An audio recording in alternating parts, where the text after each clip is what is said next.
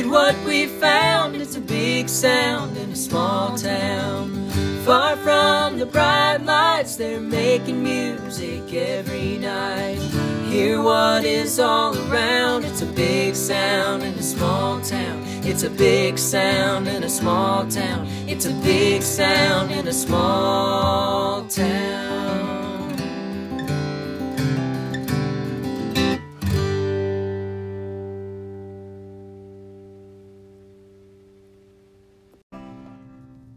Here's Pretty Sarah from Madison County, North Carolina, from the singing of Kaz Wallen, who is no longer with us.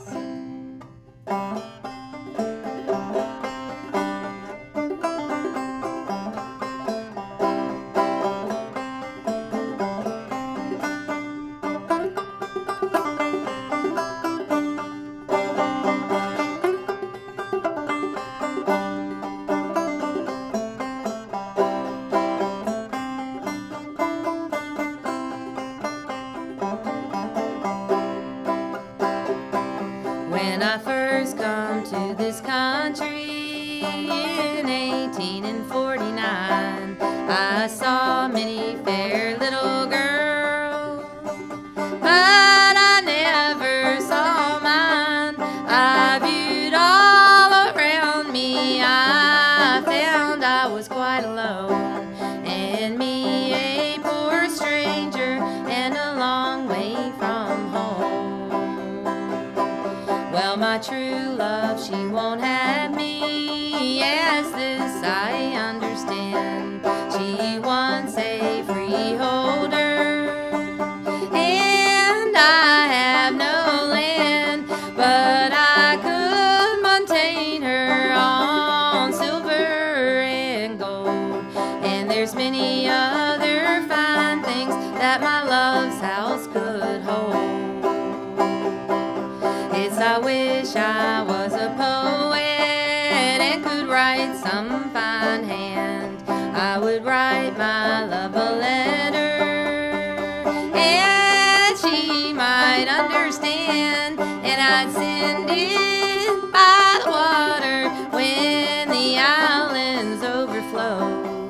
And there's nothing of my pretty Sarah wherever she goes.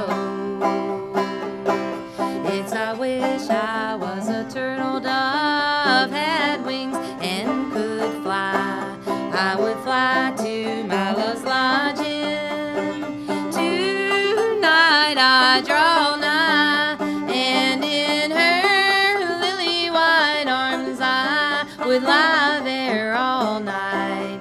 And I'd watch them little winders for the dawning of day. I strode through the mountains, I strode through the plains, I strove to forget her, but it was all in vain. On the banks of the Ocoee, on the Mount of Cedrow, where I once loved her dearly, and I don't hate her now.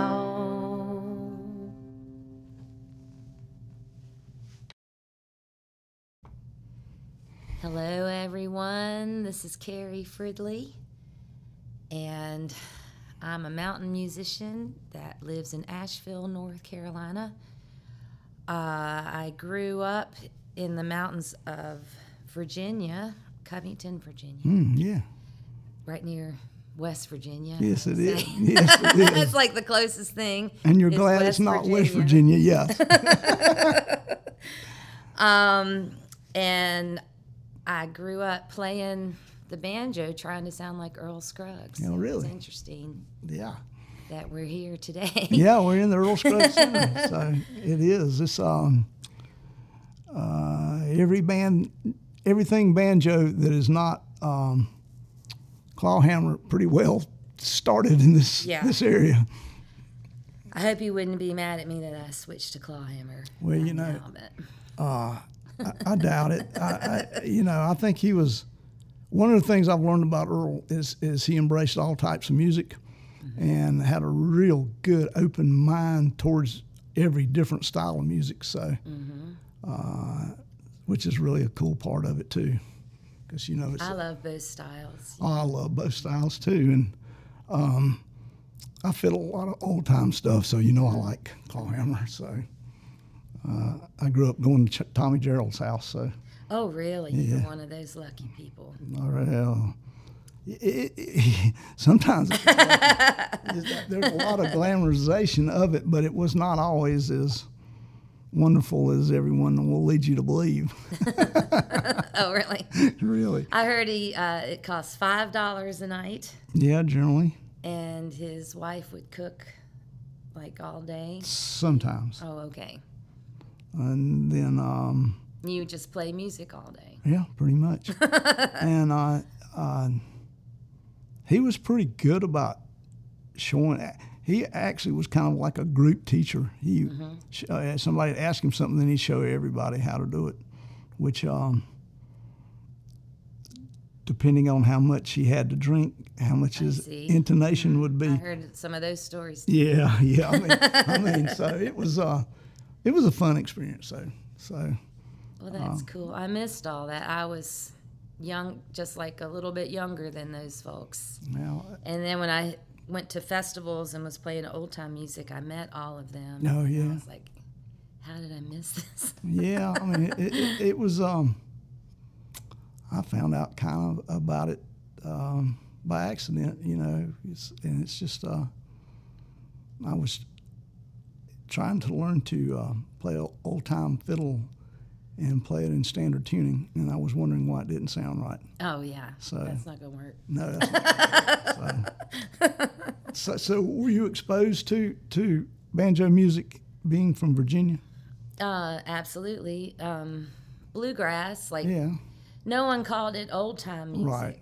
Yeah. But I think it was a mixed, they just called it all bluegrass, and Right. things developed with, Bill Monroe and everything. Right. Everybody just developed along with it in the Right. community. But we had 4th of July, it was a small enough town that we had these celebrations and the whole town Oh, would yeah, come that's cool. because that's the only thing that ever happened. Right. Yeah. But and there would be certain things that are at each one, like you'd have the guys with their antique cars. Oh yeah. Yeah. And we'd have fireworks for 4th of July, Right. and there'd be a banjo contest Oh, that's at cool. these things. And I bet there's, 20 really good banjo players that would all come. I'll come. And I remember being little, just growing up, there's the banjo contest. And I just thought it was normal, Did you everywhere. did you start banjo at an early age? I was probably like 12. Wow, that is early age. Mm-hmm. Was this through? Well, I mean, so how did it happen? Oh, okay. Good question. Well, my dad loved the banjo, and so my mom gave him a banjo for Christmas, and he's like, I don't know how to play the banjo. I can't do any of this. And he put it in my closet because it was the biggest closet. And I found it and just started.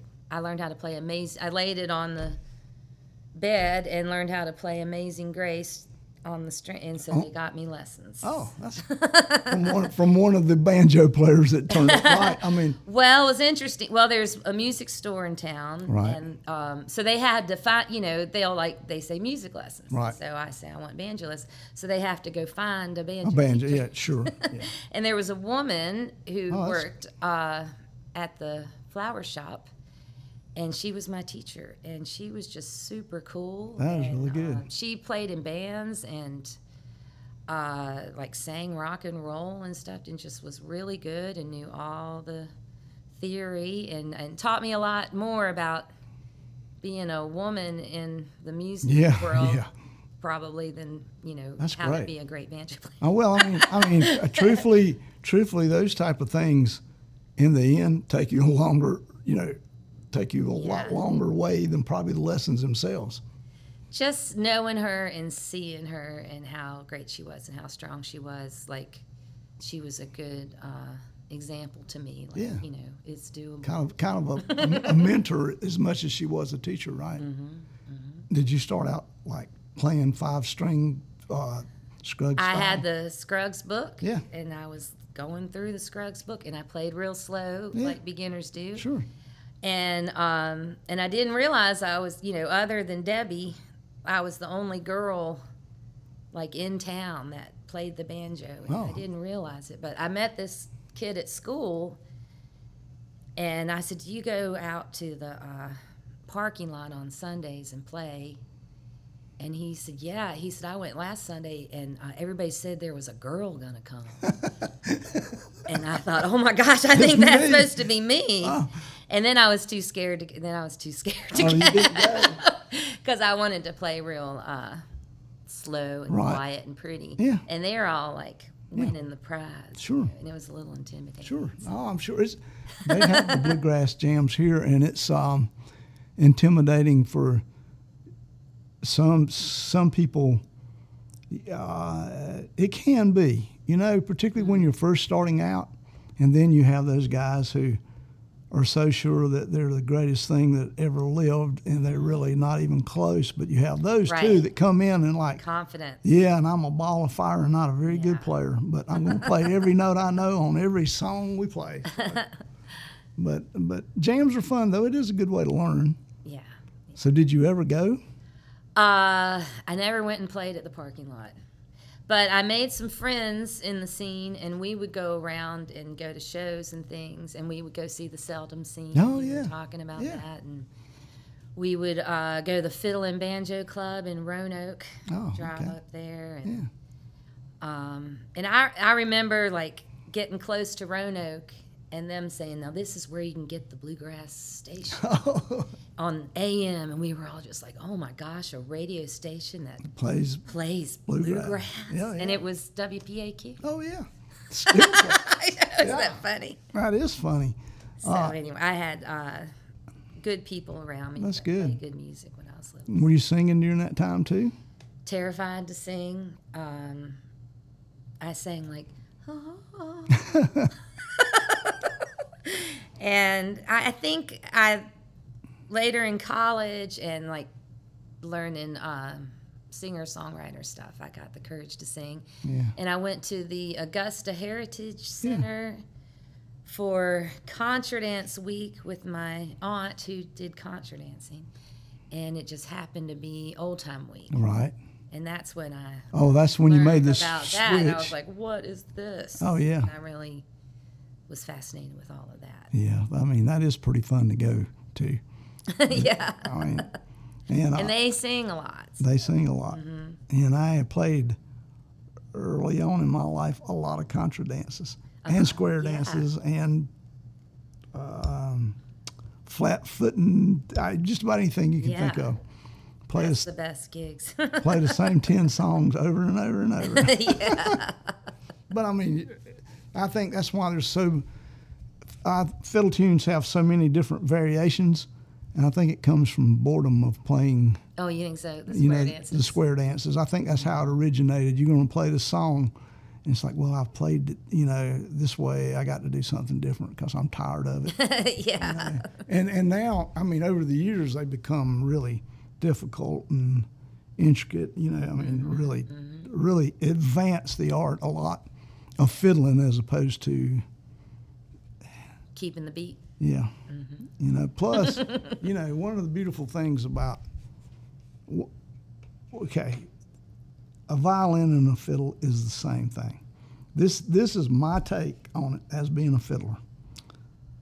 If you're a violinist, your job is replication of what the great masters have done, the classical music.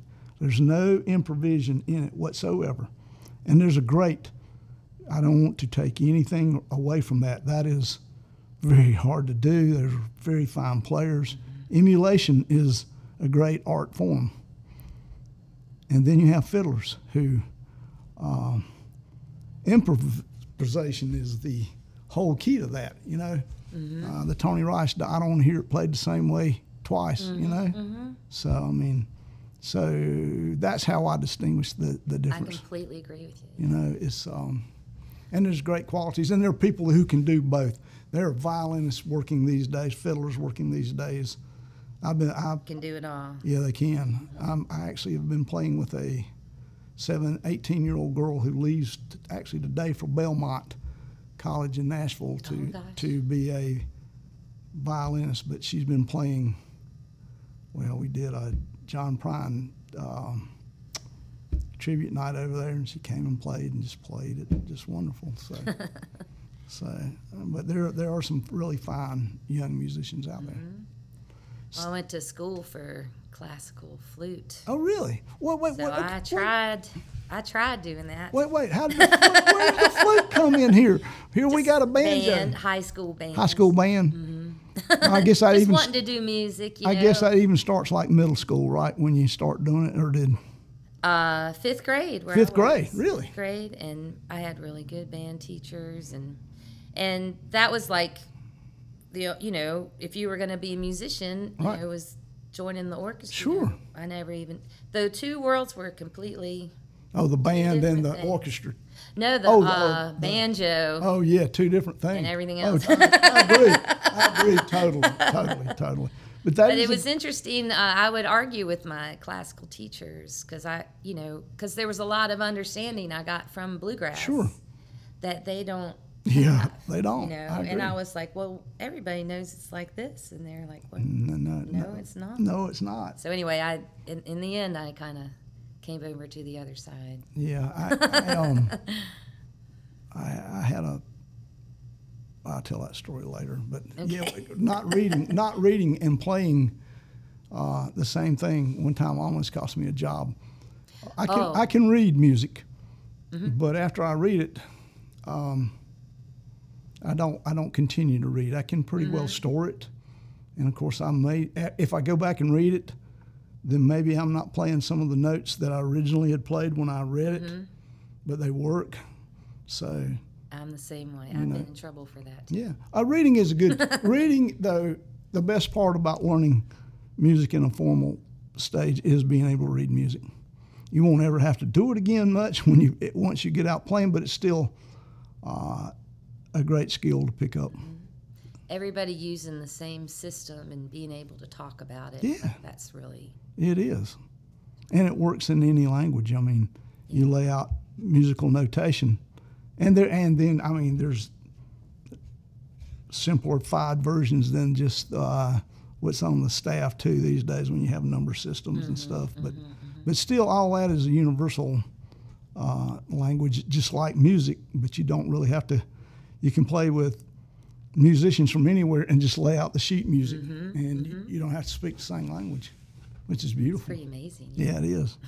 One of the things that people miss that aren't musicians in life. Yeah. So you go to college to be a flautist? Yeah, flutist or flautist. Yeah, I don't know which it is. Acceptable. So did you listen to? I don't guess you listen to like Jethro Tull and stuff. Oh yeah, that's cool. Of course I did. One of the reasons I couldn't be a flautist is because I can't flutter tongue. Really? I can't. You know how, and I can't speak Spanish either because I can't roll my arms. Right. I'm a harmonica player, so I learned how to do that. Oh, yeah. I could probably play flute. It sounds really well, and Jethro Tull will do that sometimes, and so I can't even play Jethro Tull. That's funny.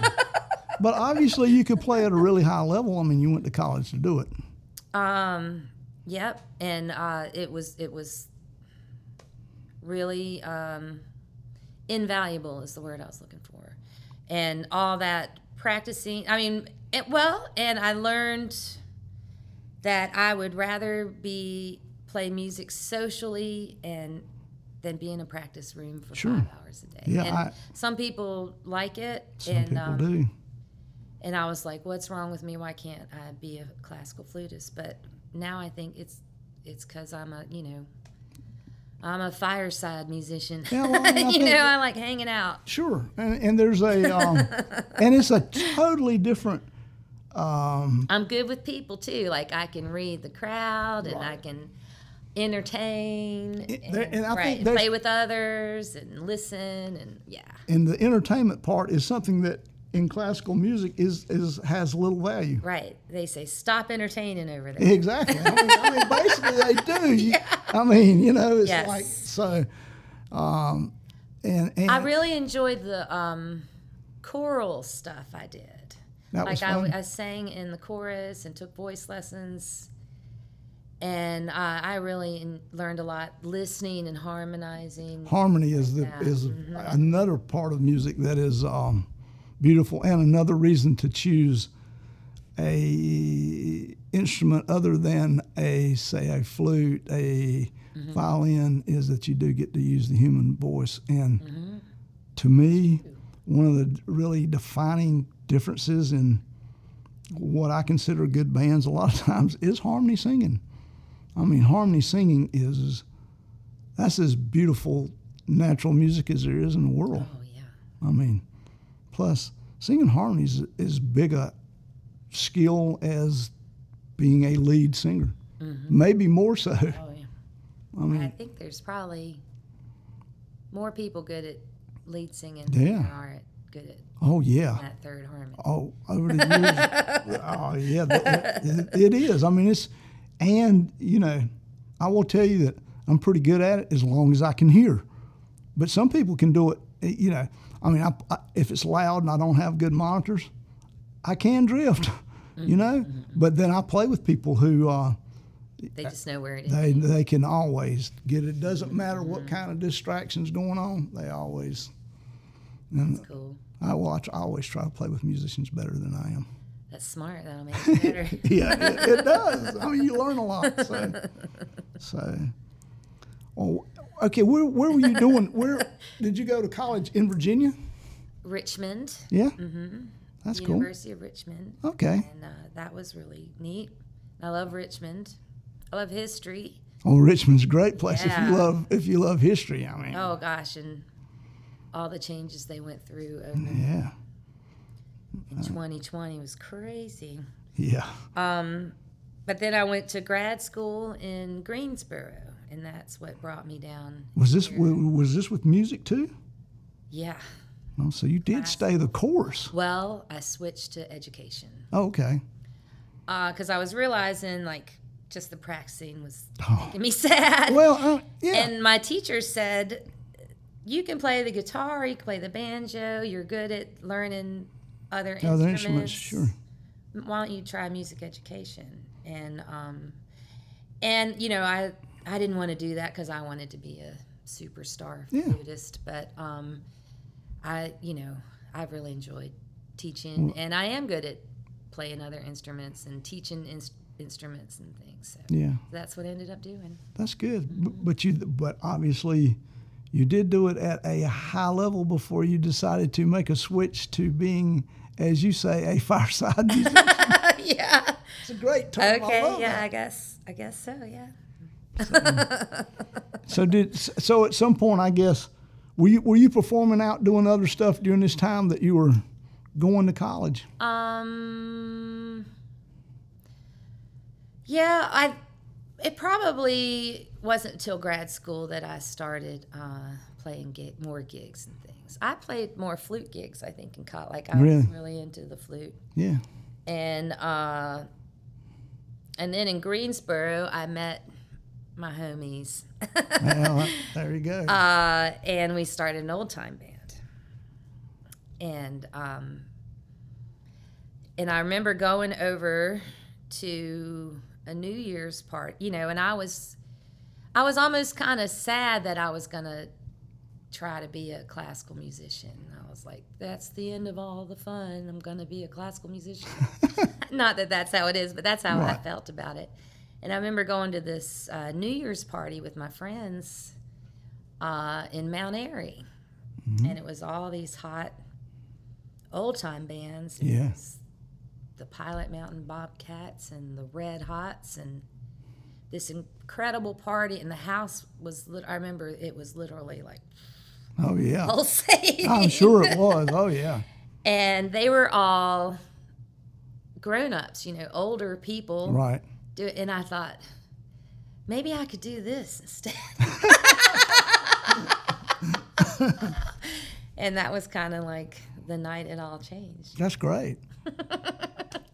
So, yeah, that's kind of funny. So then you go back and get your banjo and decide Well, there was a little overlap. Like I worked as a high school chorus director for a year, and I was hanging out with my old time buddies, and we went to a part. You're getting the full story. I'm here. wanting the full story. That's why we do all this. afternoon. They said there's an old time party in Asheville at Peggy Seeger's house, and I was like, "You were kidding." And so we crashed the old time party at Peggy Seeger's birthday. Wow. And I met all the people that became my friends for the next 30 years, basically. Wow. And I met the Freight Hoppers at Yep. the party. Right. And they were looking for a singer. And like at that party, they said, you know, what are you doing? I said, I'm a teacher. And they said, could you come sing with us in the summer at the train station? And I said, yeah. Heck yeah, I can. And so I did it. What do you and then do? I I'm a quit my singer. job. Yeah, Yeah. I didn't go back to teaching. Yeah. And I stayed in Bryson City. Yeah. That's cool. And my parents were like, oh. Yeah, I'm sure they. I mean, the Freight Hoppers. That's a pretty good for as far We as had a good run. making a Or jump I did for with them. Mhm. making a jump to old time music I was a think it good was- jump.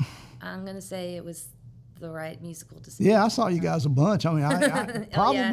probably I thought for a long time, and I may still think so, that was probably the best old time string band in North Carolina. Whoa. I You know? appreciate that. I mean, We were in a good place at a good time. you were. I mean, They needed somebody, and we we were playing at the train, the Great Smoky Mountains Railway. right.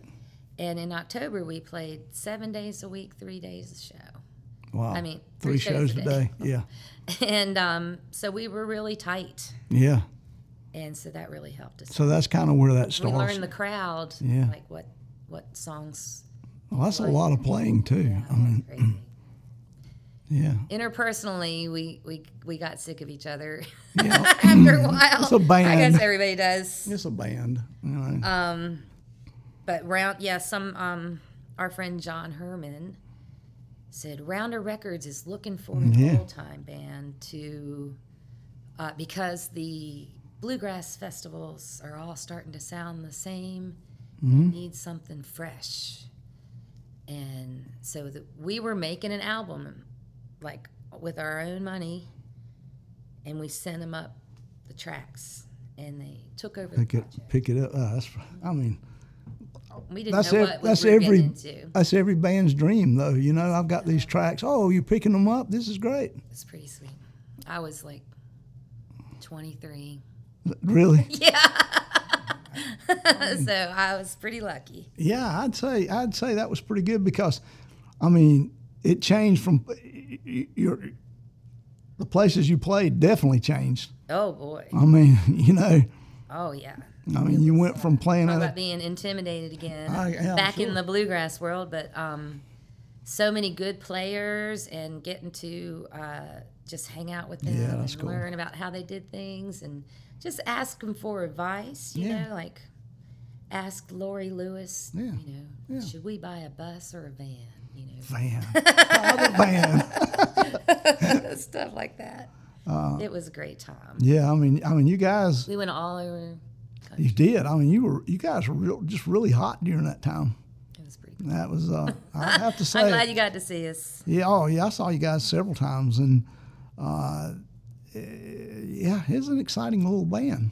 It was kind of a hard driving old time string band. I say, yeah, the fiddler Yeah, was so that was so fun to play with him, and I still see him and play with him sometimes. I'm going to see him at the Hoppin' John Festival in September, oh, that's cool.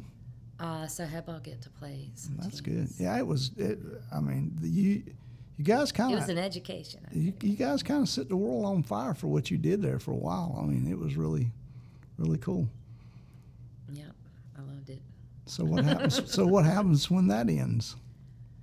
Oh, I mean, you've gone all of a sudden. You've gone from. I mean, that's pretty much a flute. yeah. I mean, it's kind of a whirlwind, you know. Yeah. So what happens then? I mean, you go from I'm a classical flute player to, oh well, maybe I'll just play a little bit of old time music, you know, and then oh my gosh, I'm a touring monster band, you know. Well, you know, it wasn't exactly like that. Well, I had been listening to Carol Elizabeth Jones, and I loved her singing, and I was trying to sing like her. That I had the Wildcats album, you know, and there was a scene around that kind of stuff. And I don't know, I've been trying to do it. And what was the other thing I was going to say? I was trying. I think maybe taking the plunge, you know, like deciding not to be a teacher, right? And then all of a sudden, you kind of have to work on it 24/7. Well, you do. Yeah, you will. I mean, that's one of the things that people do not realize. If I'm not working, scary, I'm not getting paid. Yeah, I mean that is a scary thing, you know. And when you're 23, you think, you know, oh, it'll work out. You just that's the beautiful. You just believe, and it'll work out, and then you're like, why is? That's why it does, because you're not smart enough at that point to go, I know. Oh, there's nothing good about this can happen. You know? You know, it's like, oh, yeah, this is what I want to do. And frankly, the banjo player, he was older, and he had been in Clearwater Bluegrass, which had done the whole thing in the 80s. Yeah. So he knew how to do it. Right. And he was a real go-getter with all that stuff. That's good. So... you know, it was the right people doing the stuff. So what happens when it ends? Well, I was really gravitating towards wanting to play with Trevor and Travis, my friends in Haywood County. And I had all my friends around Asheville that I loved to see and everything, and I just never saw them. Right. And then I was missing weddings and babies. Oh yeah, you miss everything when you do that. I mean, all that, you know. And I wanted to have a boyfriend and a pet, stuff like that. Sure. So I wanted to come off the road, and I moved to Asheville. And Asheville was starting to have a scene. Yeah. And actually, you were talking about the bass earlier before we got started. Right. And I was really wanting to learn how to play the bass. We went through 6 different bass players in the Freight Hoppers. Sure. I mean, you always do. Bass players seem to do not last for. I mean, I've been able to work most of my life because a bass player did not last. Well, I had told them what we needed so much that, like, I think I could even do it myself at this point. Yeah. And so one of my friends was saying, you know, somebody should move to Asheville and play bass with all these bands because there's like no good bass players in Asheville. There probably were, but somebody said that. Well, and I thought maybe I could do that. And then I started trying to do that. If they were working though. Yeah, that's right. They need more than one. Yeah, they need more than one. So that's what happened, and I just wanted to feel the community again. Did you just teach yourself to play bass? Pretty much. I mean, I asked everybody for help, and I bought DVDs. Sure. And my friend that played, and all the bass players in the Freight Hoppers, I would, you know, when we're often they'll say, you guys don't have to play for 2 hours. We're just going to sit here. Right. And that's when I would say, how are you playing C? Oh, exactly. Yeah. So June Drucker helped me out a lot. She is from Ithaca up there, and she was one of our bass players. And she told me she learned how to play by being thrown into a swing band in New York City. Then she came about it through a much tougher style of bass playing. And I thought, you know, I kind of thought, what's a swing band? Right. And so then, you know, I was like, I want to play in a swing band. Yeah, swing band's fun. No doubt. So I just start trying to get better at all these things. Right. And I did it all socially, like going to parties Right. and playing the bass for 3 hours with Yeah. everybody singing and everything. And it was just really fun. Yeah, bass is fun. But then at some point, you kind of start a somewhat of a solo career. After the Freight Hoppers, I wanted to do, I was wanting to do more ballads and slower things. Like the Freight Hoppers is really fun and Yeah, 90 miles an hour. happy and Yeah. 90 miles an hour. And like we would do goofy, I would sing like chicken songs Yeah. high and falsetto and Sure. you know, and I still love that stuff. But I was craving something more serious, Right. something deeper. And so I my first album I really basically spent all the money I had on it, and I invited Larry Perkins Yeah. to play Carter scratch guitar, Mm-hmm. and Art Stamper, who was my friend and just wanted to go visit anyway, and like I had time.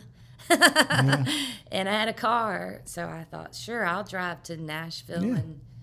and play guitar with Art Stamper Sure. and ask him to, you know. And so I was just driving back and forth to Nashville and somehow pulled that album off, and I'm really proud of it. And it was a good first album to do after the Freight Hoppers, and I'm still doing that same stuff. you Still know. do the stuff off of it. And the same kind of stuff. So I'm just go on to the next chapter. Yeah. So I've really gotten into the Appalachian ballads and the history of them. And near Asheville, the next county over, Madison County, where Marshall is, there's this really strong ballad history from there. When the ballad collector Cecil Sharp came through, he found more ballads there than anywhere else. And they still sing them in the families there. Oh, they still do? Mm-hmm. That's cool. And so I'm as like respectfully involved in that as without trying to disturb any family. You're over there doing the A.P. Carter. Oh. You over there stealing their songs? Oh, no. I'm just joking. I'm not copyrighting them like you did. Yeah.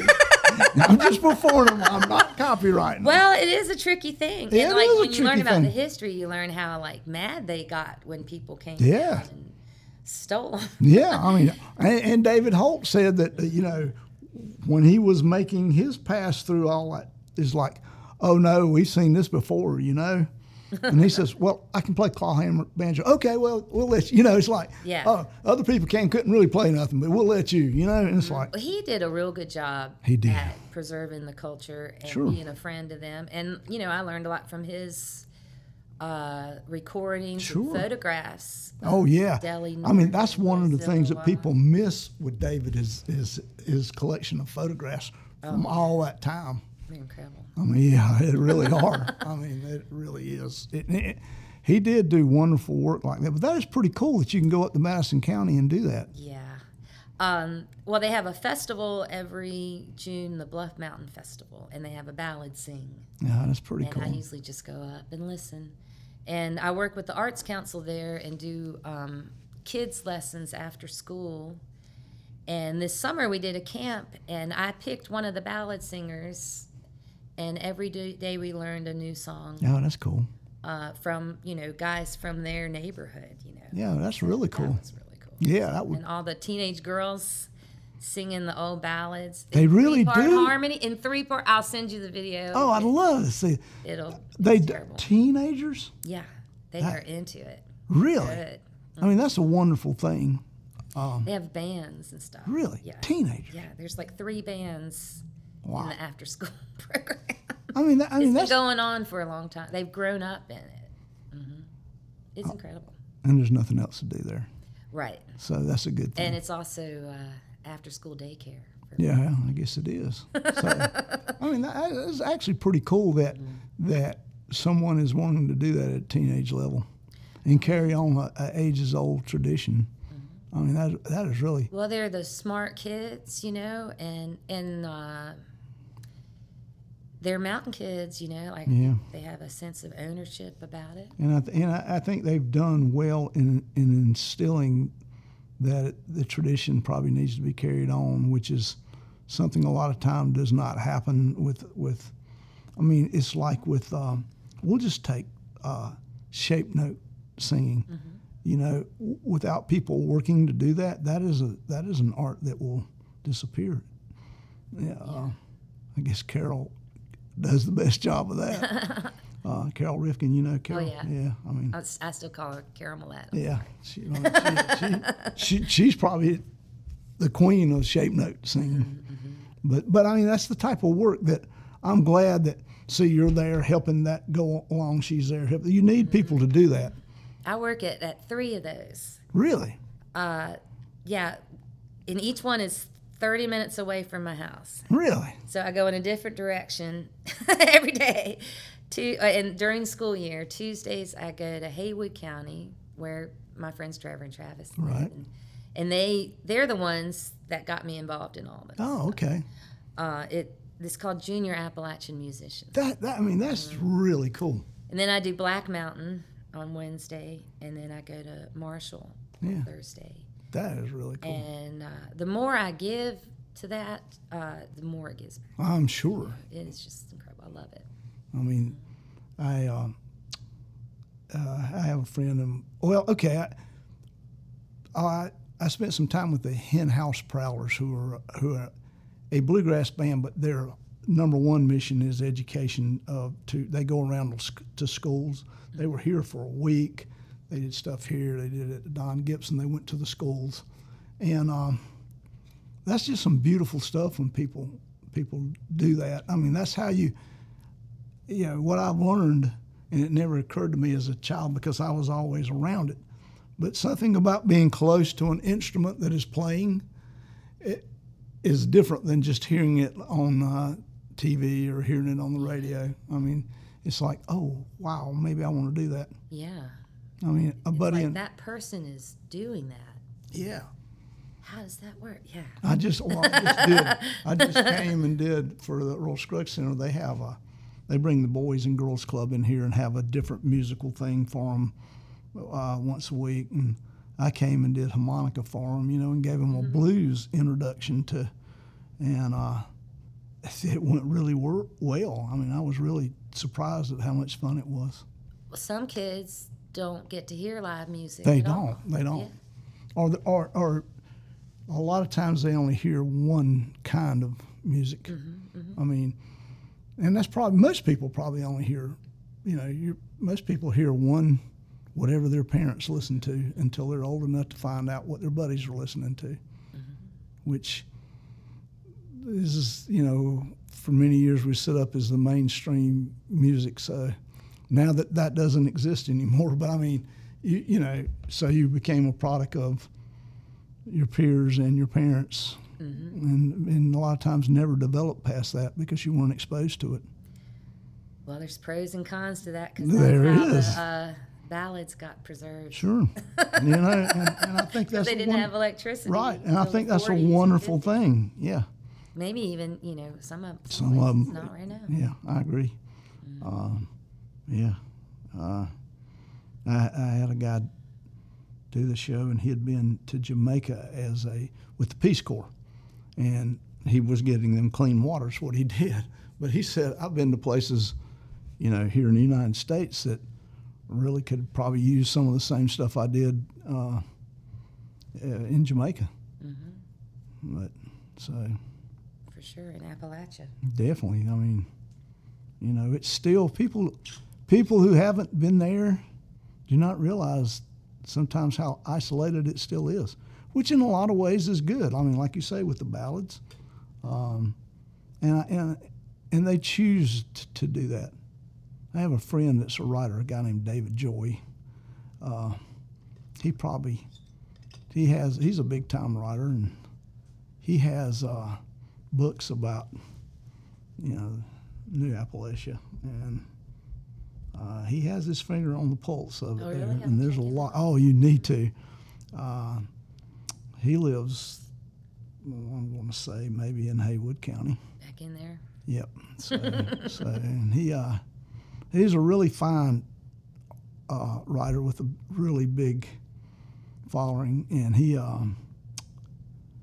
understands it. He gets it, and even with the modernization that has come there's still pockets, So, Sure.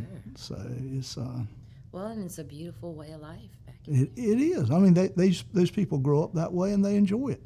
I mean, he still basically lives that life, even though he travels the world. Yeah. I mean, he It's chooses. interesting you think of it as old time music and like the old way of doing things, Right. but there are many people that are like Choose. they're right in it, Yeah. never stopped. Right. And Yeah. choose to do that. Which More of a simpler way of doing things. yeah, So, which is a beautiful thing. I mean, really, if you think about the world today, it's a really beautiful thing because it's kind of a big old crazy world we live in these days. yeah, you said it. So what else you have going on these days?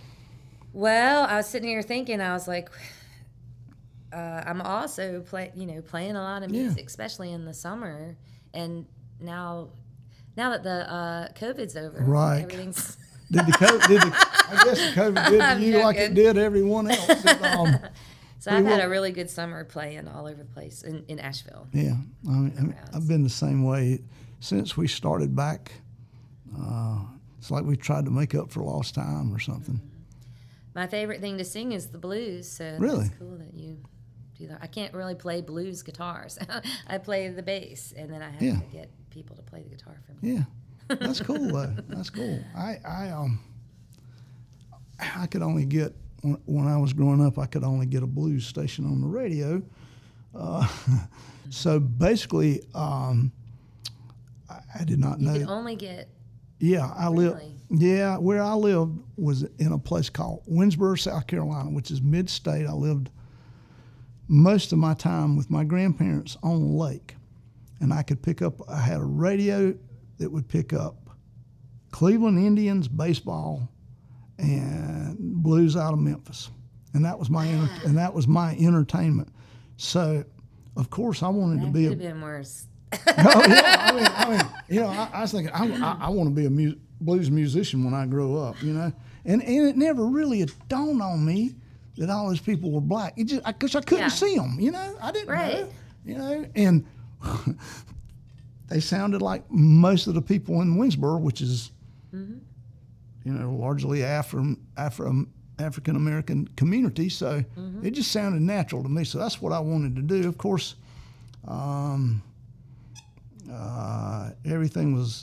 That was my life's destination till I had a cousin who had lived in New York, came back and brought me the freewheeling Bob Dylan, and it totally totally changed my life. So I was going to be Bob Dylan, and after that, but actually, Well, at least you had a good blues foundation. oh, for that. and it served me well over the years because although I would go on to play every other kind of music there is, I think. It always went back to the blues. That's the first stuff I learned. It was easy. It was, in theory, easy, basically 3 chords. I learned to play harmonica at a very, very early age, and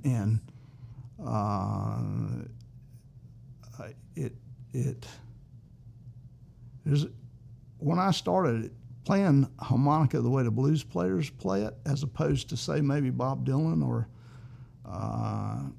other people did during that time, is a little tricky. And I had to have a blues player show me how to do it at a very early age. I went and hung out with him uptown, and I told him I want to be a harmonica player. And he said, "You're doing it all wrong," And he taught me how. Oh, cool. And he taught me how when I was like 12, maybe. So that served me well the rest of my life. I mean, and so, yeah, I did get to be I did get to be that blues guy, which was kind of my Pretty lucky. number one aim when I was a kid. That and Tarzan. I wanted to be Tarzan. Oh yeah. So, I was in around 2000. My friends and I had a blues band, and we had a harmonica player, and he told me all about the harmonica players that knew how to play the blues, and the harmonica players that didn't know how to play it, and how you need a case with you do. however many 7 harmonica. I don't know how many. 7 works good for most jobs. You can take 12, but there are not very many people play in E flat much, you know. I actually have been lucky enough to be around a bunch of really good and in the harmonica world, famous harmonica players who were all very sharing with stuff that that they knew, and it's trickier. It may not be as hard as learning the banjo, but it's a tricky little instrument. It seems tricky. I'd like to try it one day. It's you may as well you play everything else. You Maybe know? some of that flute Yeah, knowledge will transfer over. Probably. Yeah, where you couldn't do there's. The flutter, you had to flutter tongue. Well, you do. You do. No. Oh well. There's 2 ways you do it. It's either a lip pursing, which is kind of more individual notes, and there's something called tongue blocking, which you use your tongue to cover the holes so you can play them.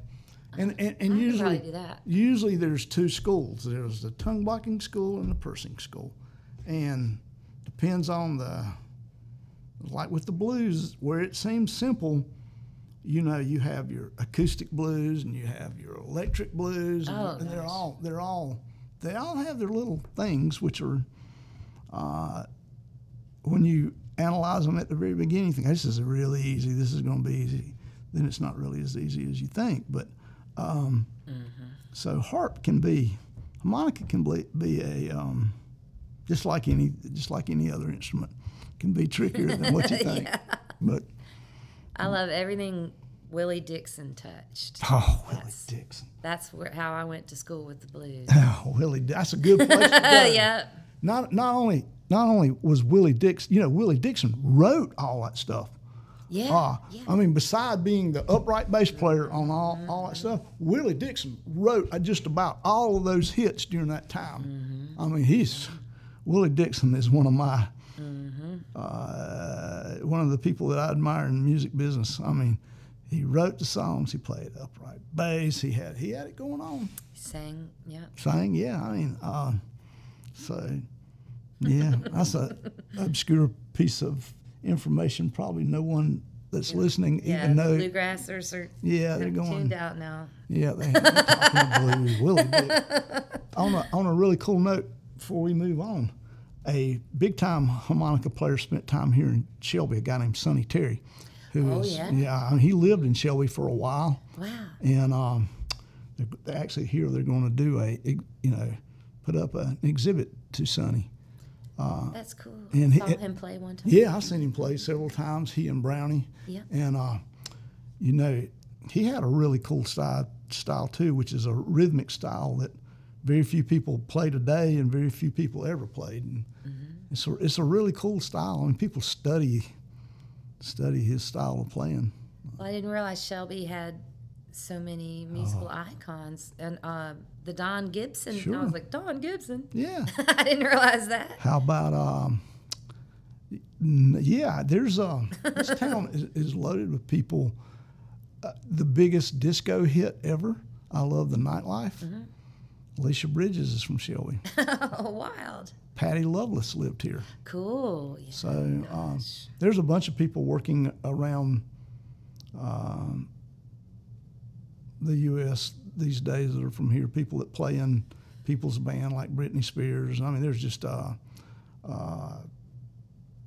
a ton of musicians from here and still here. So it is a cool place. It's also a place that has a Don Gibson mural, an Earl Scruggs mural, records of around town of Don Gibson songs that you can push and they'll play. Oh, really? Got a stop. I need to walk around. Got a stop sign. Got a stoplight here with on top of it is a guitar.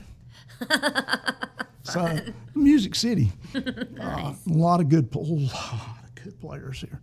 Cool. of all types in of the music. water. Yeah, yeah. I mean, so it's a good story. What have we missed? Oh, well, I don't know. Well, since I went to Asheville, I've just done lots of different kinds of music with the bass. Yeah. Is that And what you consider yourself these days? Yeah. A bass player? Yeah. And singer. Yeah, a singer. I guess that's really what you. I mean, since you.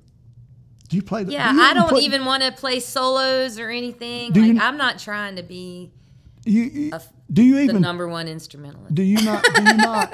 Do you not? Do you ever touch your flute? Do you ever play a flute? Sometimes. That's cool. If I have to figure something out, sometimes I'll. You figure it out there. Well, If I have to read music.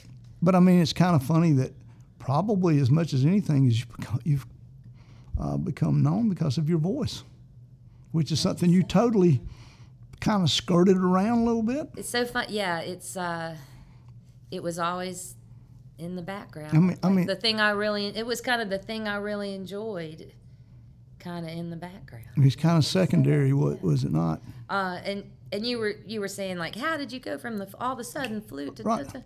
I remember in college there was a band playing on this, and they were playing songs that I knew, and I said, I'm going to go up there and sing a song. And because I had been singing with my CDs and stuff, and I went up there and sang a song, and all my classical music friends were like, and they said, that's what you should do. I mean, we skirted And I around thought, this. what? And that I kind of switched. I mean, I kind of thought maybe they're right, you know. I mean, kind of in the last. We don't want to date you, but in the last little while, You can date you've me. done a lot of singing, a lot of I singing. love singing, yeah. I mean, we sit here and talked about instruments, but yeah, I mean, truthfully, a lot of singing. I mean, your voice has kind of been a trademark of about everything that you've been a part of. It's a good bluegrass voice. It's got edge, and I remember in chorus the director pointing at me saying, "Too much Nashville." In the alto section. So now I can be as Nashville as I want. Well, I like it. I tend to call it color, but which is something that we don't even want to start that discussion. But Well, I'd like to think I learned a lot from the ballad singers and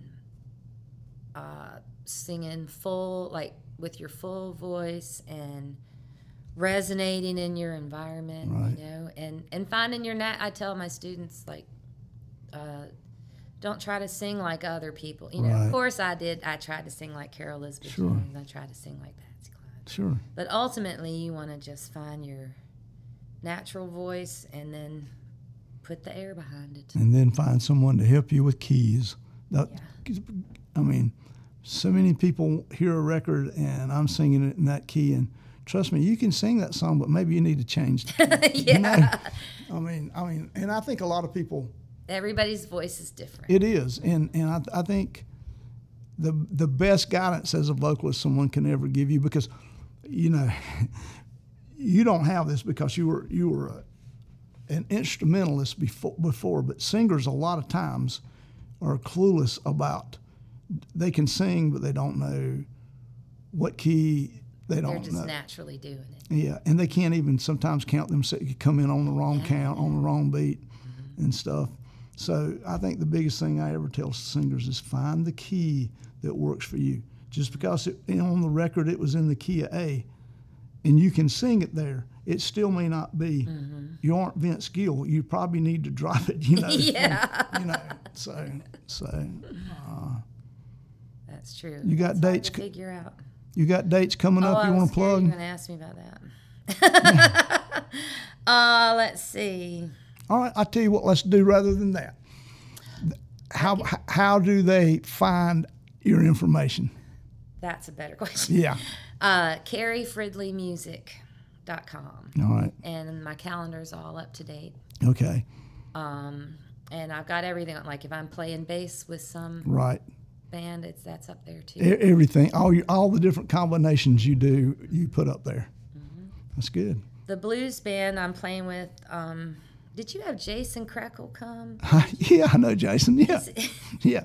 He's in the blues band that I'm Oh, really? playing with. So we're playing in September in Asheville. How many bands is Jason in these days? He Jesus, just keeps it rolling. he does. I mean, He's the lead singer in all of them. yeah. Every time I see somebody, I'm in a band with Jason. Wait. Yeah. Jason didn't tell me He's about the this hardest one, working you know? man. He is. And they're all different. They're totally different. I mean, you can go from Firecracker Jazz Band to he and Woody Wood, you know. Mm-hmm. So I mean, it's fabulous musician. They're all my buddies. Fabulous musician, good guy. I like Jason a lot. Love Jason. Yeah. So good. I'm glad. This has been a great story. Thank you. It's fun getting to see what it looks like now. Yeah. You know? Well, now everybody's going to know about it. Yeah, it's pretty cool. Thank you so much. Thanks for having me. And this is a good one because it's got a yodel in it. Oh. I'll tell you a little story about this song. I hope it won't upset anybody. But the Freight Hoppers were in Wilkesboro, and we opened for Ricky Skaggs. Okay. And we were like, we've got to do a good job. We're opening for Ricky Skaggs. And we killed it. We had the best set.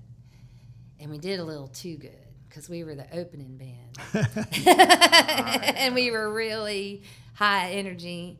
And we ended it with this song, Foggy Mountaintop, with a yodel.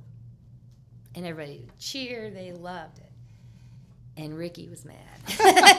He went He's out always there. mad. So And he said, he got on the mic. He said, "Now we're going to do some real bluegrass." and he plays the song, and it sounds great. And then somebody yells, "Why don't you yodel, Ricky?" And I thought, oh no. And he said, "Yodeling ain't no part of bluegrass." And somebody else yelled, "What about Bill Monroe?" And I thought, oh gosh, Ricky Skaggs is going to hate us for the rest of the night. And so this is the song that made all that happen. made Ricky hate you for Yeah. the rest of your life. Yeah. I'm sorry, Ricky. I love your music. Well, if I was on some foggy mountaintop, I'd sail away to the west. I'd sail all around this whole wide world to the girl I love the best. Hey, ole hee, hey, ole hee, oh, ole hee, lay, ole hee. Now when you go a-courting, there is something you must do. Pull off that long-tailed roustabout, put on your navy blue. Now if I was on some foggy mountaintop, I'd sail away to the west. I'd sail all around this whole wide world to the girl I love the best. Hey, ole hee, hey, ole hee, oh, ole hee, lay, ole hee. Now if you see that gal of mine, there is something you must tell her. She need not be fooling her time away to court some other feller. Now she calls me to weep, she calls me to mourn, she calls me to leave my home. Oh, those lonesome pines and those good old times, I am on my way back home. Hey, ole hee, hey, ole hee, oh, ole hee, lay, ole hee. Well, if I was on some foggy mountaintop, I'd sail away to the west. I would sail all around this whole wide world to the world I love the best. Hey, ole hee, hey, ole hee, oh, ole hee, lay, ole hee.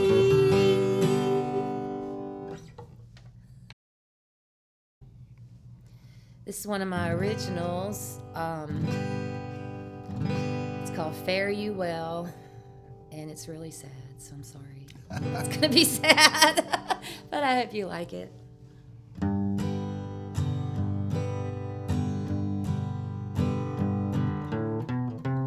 Birds whistle in the wind, calling me to you.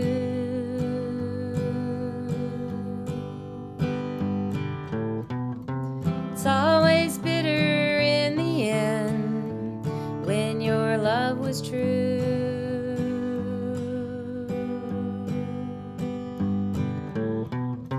But now knowing that you're gone, that you wish me well, all that's left is fare you well, fare you well.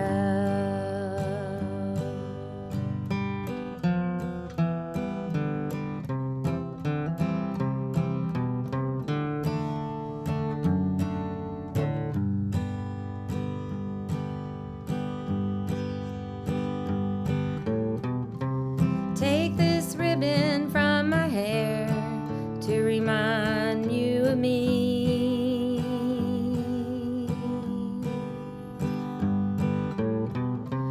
And the love that once was there when our hearts were free.